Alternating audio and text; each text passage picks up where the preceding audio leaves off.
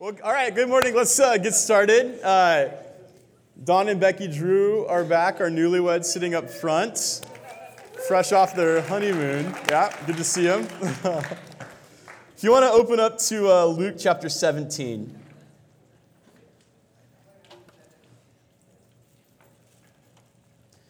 Let's start in verse 11, go through 19 today.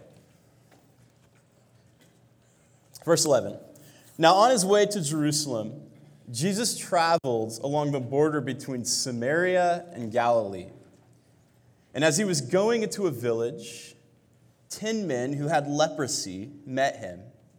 They stood at a distance and called out in a loud voice, "Jesus, Master, have pity on us." And when Jesus saw them, he said, "Go, show yourself to the priest." And as they went, they were cleansed. One of them, when he saw he was healed, came back praising God in a loud voice. He threw himself at Jesus' feet and he thanked him. And he was a Samaritan. And Jesus asked, "Were not all 10 cleansed? Where are the other 9? Has no one returned to give praise to God except this foreigner?" And then he said to him, "Rise and go. Your faith has made you well." It's an interesting passage, right? This is a special passage to me because I remember this is one of the first sermons I ever gave. I was a senior in college. I got married after my junior year to Marcy, and we went back to Michigan, where her dad lives, for Thanksgiving, and I was going to college in Indiana.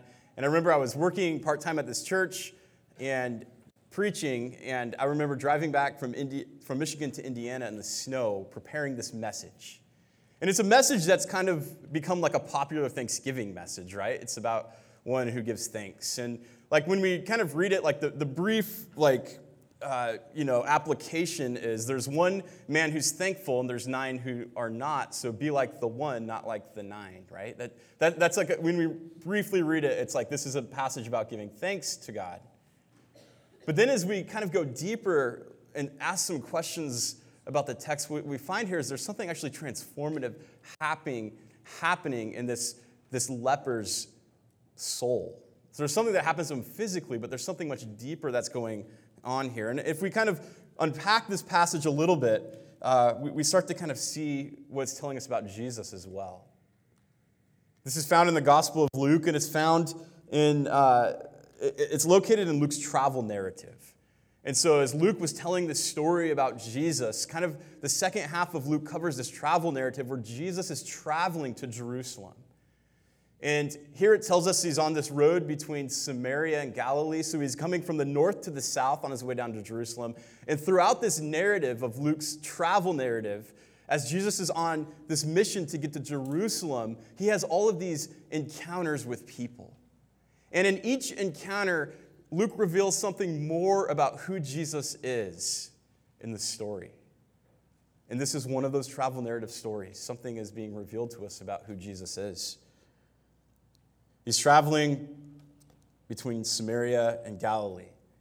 Samaria and Galilee represent a place of tension. Samaritan is what it's said of him, that this is a man who's a Samaritan. The Jews would try to avoid Samaria. They wouldn't go near them. And then it says that he has leprosy. He has leprosy. In the Bible, leprosy can refer to a number of skin diseases. But in its worst form, in what we know today as Hansen's disease, this form of leprosy. Don't Google it, trust me. It kind of manifests itself in 2 forms. And here's kind of the description of this leprosy.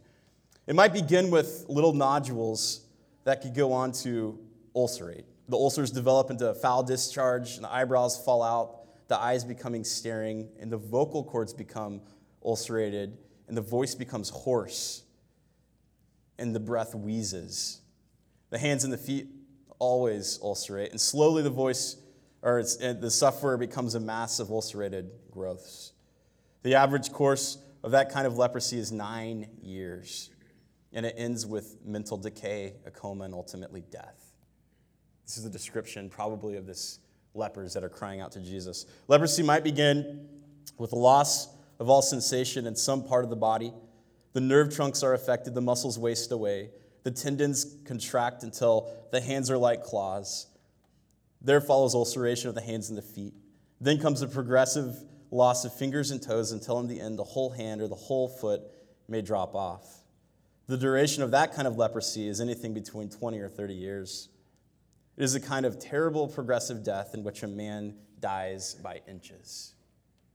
And we read this story about these lepers who come to Jesus. And oftentimes we kind of read over just the dilemma that they're in. Like how significant this is that they're lepers. How significant it is that they're suffering greatly. This last week was Thanksgiving. We had it at my parents' house. My parents have this dog named Dodger. It's a full-bred golden retriever, and it's 14 years old. They named it Dodger. They're from LA. I don't know, that's another story. It's a sweet dog. It's lived a great life. But Dodger's getting older, and Dodger has a lot of health issues. And one of the things that's kind of emerged on Dodger is he has this bruise on his hip that as the dog has become older, its skin has broken down, and it's kind of like turned into like a boil, basically. Pretty gross sermon, I know, I'm sorry. But Thanksgiving, I was over at my parents' house, and I noticed that Dodger had this sore on his hip, and my parents would have to put ointment on it. And if you're a dog lover, your heart's going out right now to this dog, and if you're not, you're disgusted. And I'm somewhere in between. Like I'm a dog person, but maybe not this much of a dog person. My parents love the dog, and I spent a good portion of Thanksgiving Day trying to avoid it because of this reason. We had the Stancils over for dinner with my family, and just seeing this thing on the dog, I was like, kind of like embarrassed about it. Like, didn't want the Stancils to, like, we're dog people, but we're also clean. Like, this is not normal. Like, it like did something, it like affected me. And we had this family photo. We did this family photo on my parents' stairwell, and the dog was in it, and the dog was up front in the photo. And we took this photo where like all of the grandkids were gathered, and they actually were all looking at the camera and smiling. We're like, this is a great photo. This is what, oh wait, Dodger's in the front, and he's lying on the good hip, which means right in front of the family is this big ulcerated dog. And we're like, oh, how do we Photoshop that? Like, oh my goodness. And trying to figure out what to do with this big boil that was on the dog. And eventually Marcia just posted it in black and white, so you can't tell. But it's interesting to see something like this on a dog because there's something primal inside of me as a human that says, I don't want anything to do with that. Right? I'm avoiding it because it's not right. There's something oozing out of it. Yikes. And that's a dog. We start to understand what these lepers were going through when it has this description of what they're suffering from. We realize that it's not just a physical pain and despair, but there's this social aspect to it as well. In the first century, if you were diagnosed with leprosy, there's a social barrier that's put up between you and others. If you have leprosy, it means you have to live outside of the community. If you have leprosy, it means that others are going to think differently of you.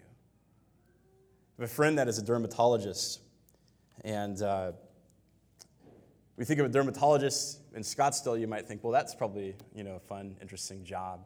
He's a dermatologist at the Phoenix Children's Hospital.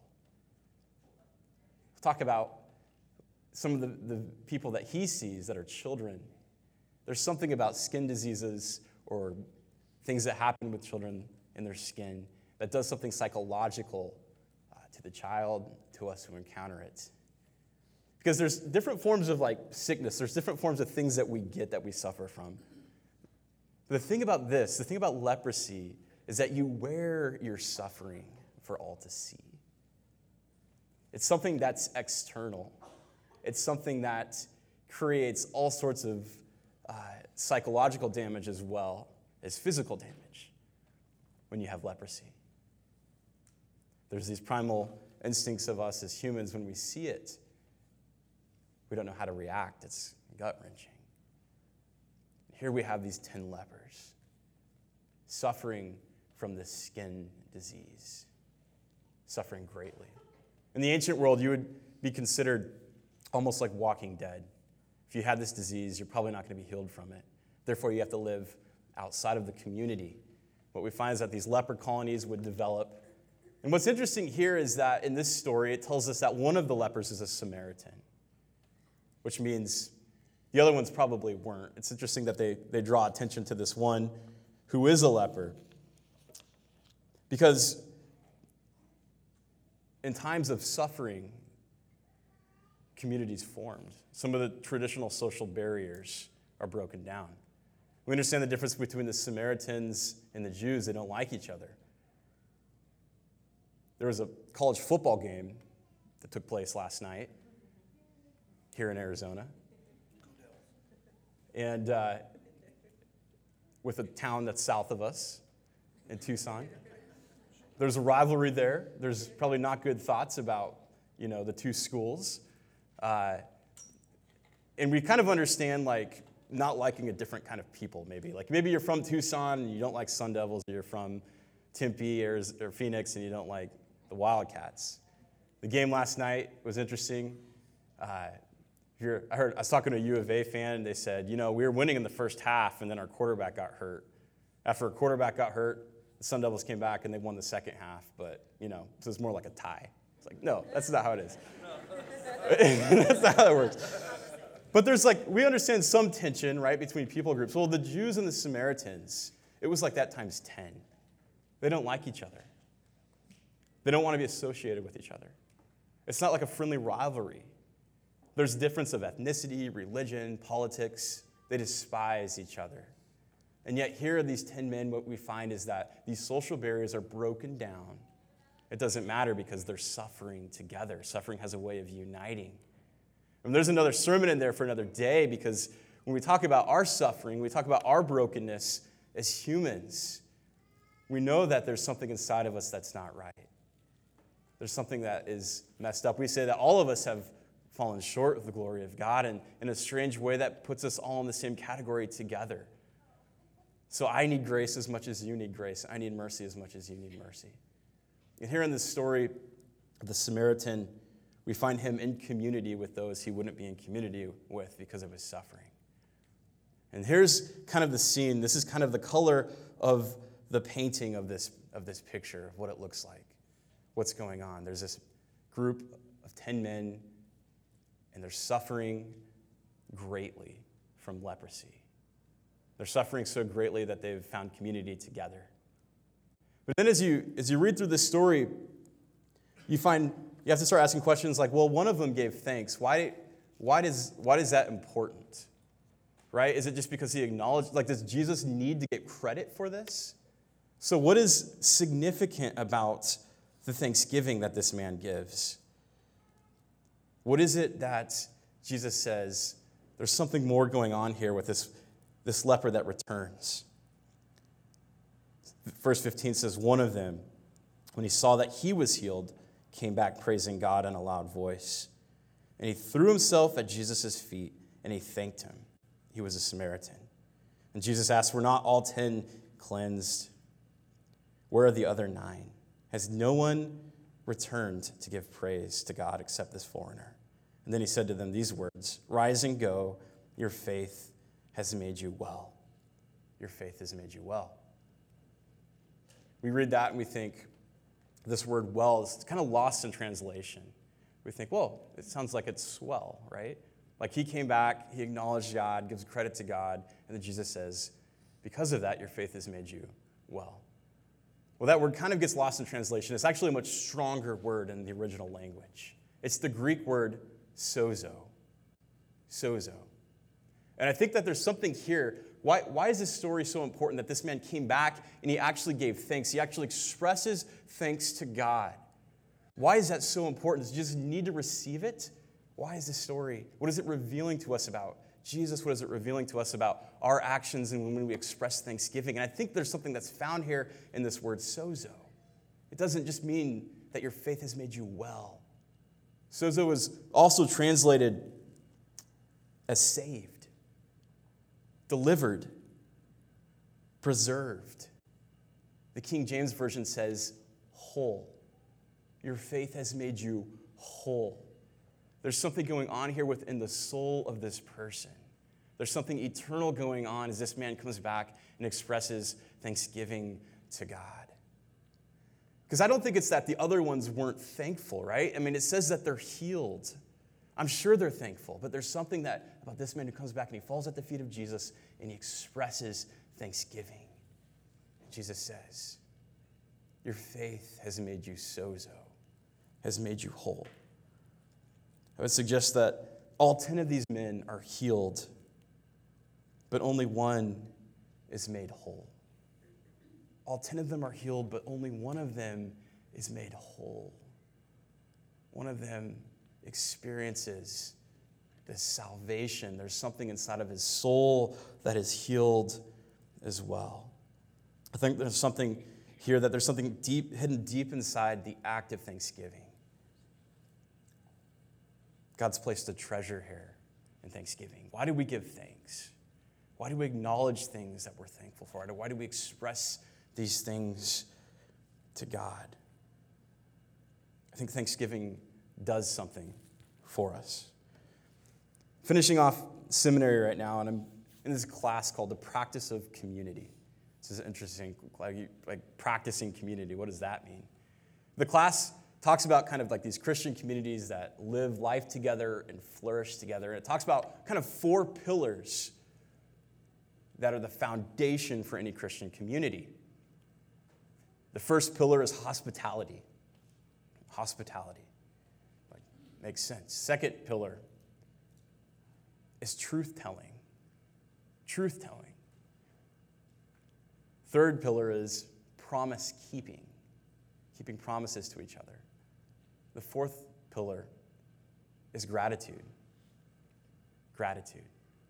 When we think about these pillars of Christian community, these are what makes communities flourish. The first 3 require sacrifice. First 3 require work. Hospitality can be uncomfortable. It can mess up your routine.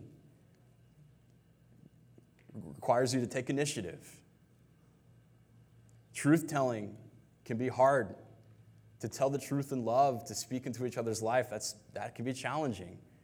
Promise-keeping, something that makes community flourish, to make promises and to stick with them. It can be challenging, requires follow-through.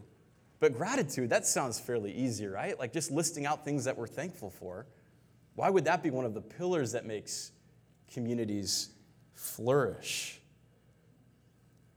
Because I think that the opposite of gratitude is something that's actually very dangerous for communities. The opposite of gratitude is something that's actually dangerous for families. It's dangerous for relationships. It's dangerous for marriages. It's ingratitude.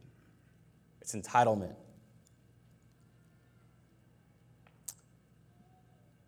It's complaint. It's grumbling. We see this in the story of God in the Old Testament. God's people, the Hebrews, are slaves in Egypt. They're slaves for 400 years. Their life is absolutely miserable. They're crying out to God to deliver them. They're crying out to God to save them, to make their circumstances better. We know the story where Moses comes, a bunch of plagues come. God miraculously delivers his people. They go through the Red Sea. The Egyptians, the people who have enslaved them, are washed away. They have this brand new start, this brand new life. As they're trying to head out towards the promised land, they're stuck in the wilderness. What happens? They become grumblers, complainers. There's ingratitude that moves into their community. They start to kind of misremember what it was like to be in Egypt. In fact, they want to go back to Egypt because they look back and they think that's actually better than where they're from. It does something, it kind of like poisons the whole community. They're no longer grateful that God has delivered them. They're no longer grateful for what their future is. They can't get past their present moment to see the blessings that God has given them. It causes all sorts of problems with God's people.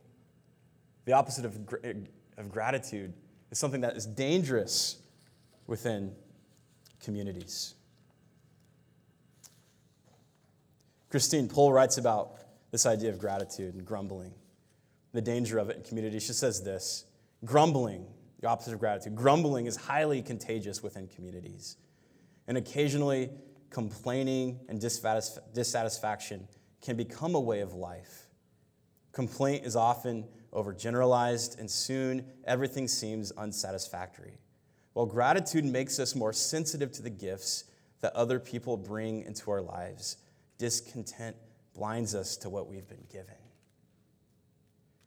So when we come to things like Thanksgiving and we talk about things that we're thankful for, this isn't just something that's cliche. It's not just something that we list out or makes us feel warm. There's actually something going on inside of us. We're either gracious people or we're grumblers. There's something that affects the way that we interact with God in this world and the people around us. Christine Pohl goes on to say, gratitude begins with paying attention, with noticing the goodness and beauty and grace around us. And the practice of gratitude becomes more central to our communities when we stop feeding the cycles of complaint and we orient our lives around praise and testimony and thanks. Our communities flourish when we regularly tell stories of God's faithfulness and goodness, and when we find opportunities to express gratitude and celebrate the gifts we have received. Because of God's grace and work in bringing us together in Christ and in building our congregations, we were able to participate in congregational life not as demanders, but as thankful recipients. We start to understand what gratitude does. Gratitude does something inside of our soul. It makes us whole. In this story, one man returns to give thanks to God. He's not the only one thankful. I'm sure the other 9 are thankful that they've been cleansed.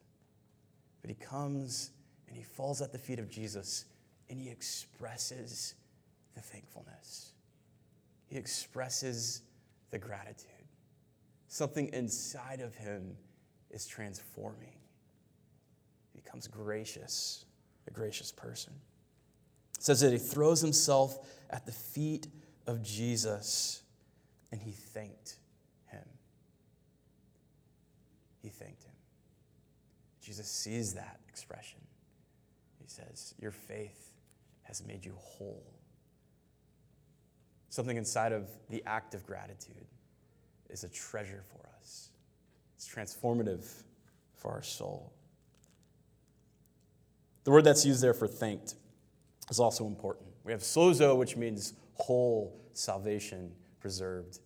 But this word thanked, that he falls at Jesus' feet and thanked him, is a Greek word, eucharisteo. Eucharisteo. It's a compound. It comes from a couple words. One is the word eu, E-W-E-U, which is good. And charis, which is gift or grace. So he's literally thanking Jesus for a good gift. Eucharisteo is also where we get the word Eucharist, the celebration of the Lord's Supper, the elements, communion. We call it the Eucharist. It's this thanksgiving of the work, giving thanks to God, the work that he's done in our life. And it's not something that we do because we have to. We're either gracious people or we're not. Being thankful, being grateful, expressing that as transformative. The Apostle Paul picks up on this language. He says, "For I have received from the Lord that which I have also delivered to you, that the Lord Jesus, the same night in which he was betrayed, he took bread, and when he had given thanks," the same word, he broke it and said, "Take it and eat. This is my body, which is broken for you. Do this in remembrance of me." In the same manner, he also took the cup after supper, saying, "This cup is a new covenant in my blood. This do as often as you drink it in remembrance of me. For as often as you eat this bread and drink this cup, you proclaim the Lord's death until he comes." It's something that we're told to do. You might call it a sacrament, you might call it a tradition, but it grounds us in being thankful as people. It grounds us in this idea of acknowledging what God has done in our life. We call it communion. Communion is something that we do each week here at Desert City for this reason. It's this acknowledgement of what God has done. It's a remembrance of his work in our life. And it's this remembrance that, much like the lepers, there's something inside of all of us that's being healed and restored and redeemed. We take communion because thankfulness is transformative. My wife and I like to binge watch shows on Netflix. And this week, having some time off, we're hoping to jump into a new show. And we had reached the end of Netflix. You ever get to that point? It's like, we've watched everything. We found this show on PBS called Poldark. Is that right? Poldark. And it's this story about this man who fought for the British in the Revolutionary War. He's the enemy, right? And goes back to England, lives in Cornwall, gets back from this war and finds out that the woman that he loves has married another man. His father has passed away. His inheritance has been basically destroyed, given away. He's supposed to inherit this old copper mine. The copper mine's been put out of business. And he's trying to pick up the pieces of life after everything has fallen apart, like went and served for his country, went overseas, did everything he was supposed to do, and comes back to a life that's in shambles. And we've been watching through the first season to see how he kind of like starts to put his life back together, living in the midst of a broken economy, living in these really kind of poor circumstances. Ends up meeting someone else, falling in love. The person that he falls in love with, I might ruin it, but I doubt you watch PBS shows. Maybe you do. She's a servant. She's a kitchen servant. She's not even in like the same class in society that he is. So to marry her for him is a social taboo. Falls in love. We're kind of watching towards the end of the first season. And you're seeing this journey of this person who's kind of lost everything. Everything's broken down around them. And they're trying to figure out how to live life in the midst of terrible circumstances. It gets to the end of the season. They're standing on these cliffs in beautiful Cornwall looking at the sea, talking about everything that they've gone through.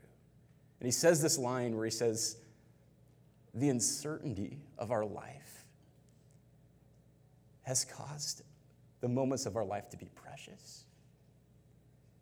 And the poverty of our life has caused us to appreciate true riches.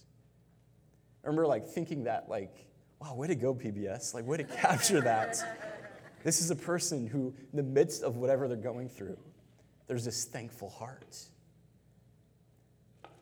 And I was thinking, us as followers of Jesus, this God who is eternal, who looks at our physical ailments and heals them and redeems them, and looks at the things that corrupt our soul and heals them and redeems them, places something inside of this act of thanksgiving that is a treasure, that's transformative for our soul, that brings about sozo. We're able to journey through this life differently because we know that our life is eternal. And we've going through this series talking about a change of heart. But today, we're going to end our time giving thanks with communion, with the Eucharist.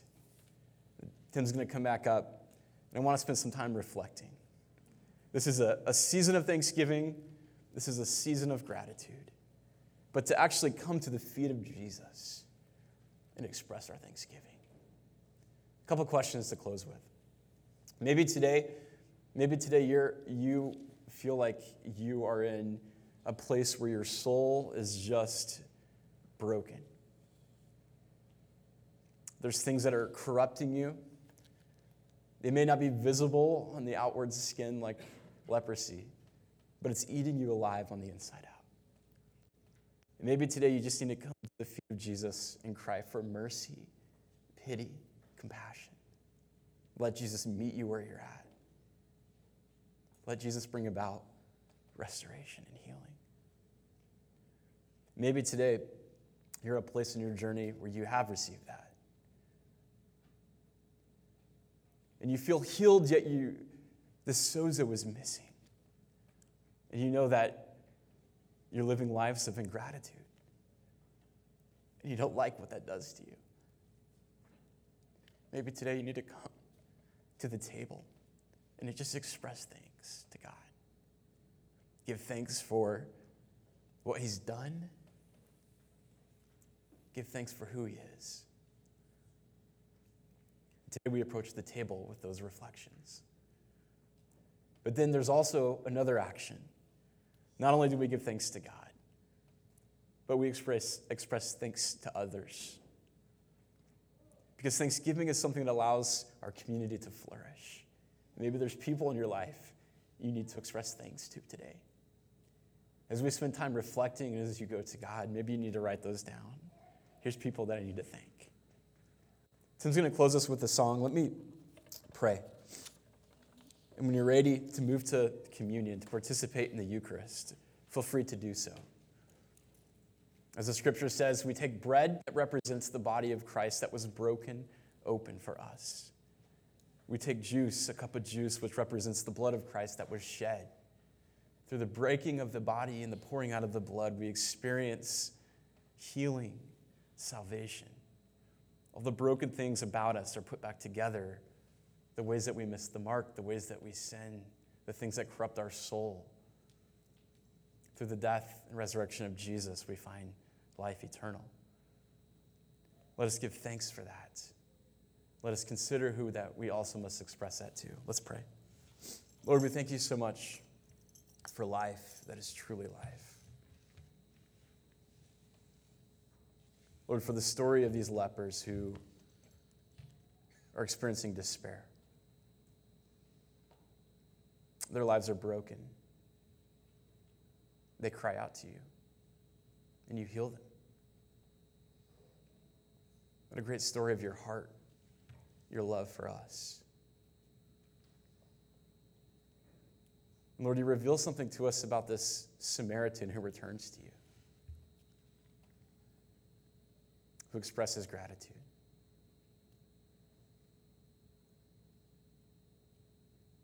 You say his faith has made him whole. Today, Lord, as your people, we want to stop. We want to slow down. We come to your feet today. We say thank you. Lord, we ask that you would meet us here, that your presence would transform our soul, that we would experience your goodness. We love you, Lord. Amen.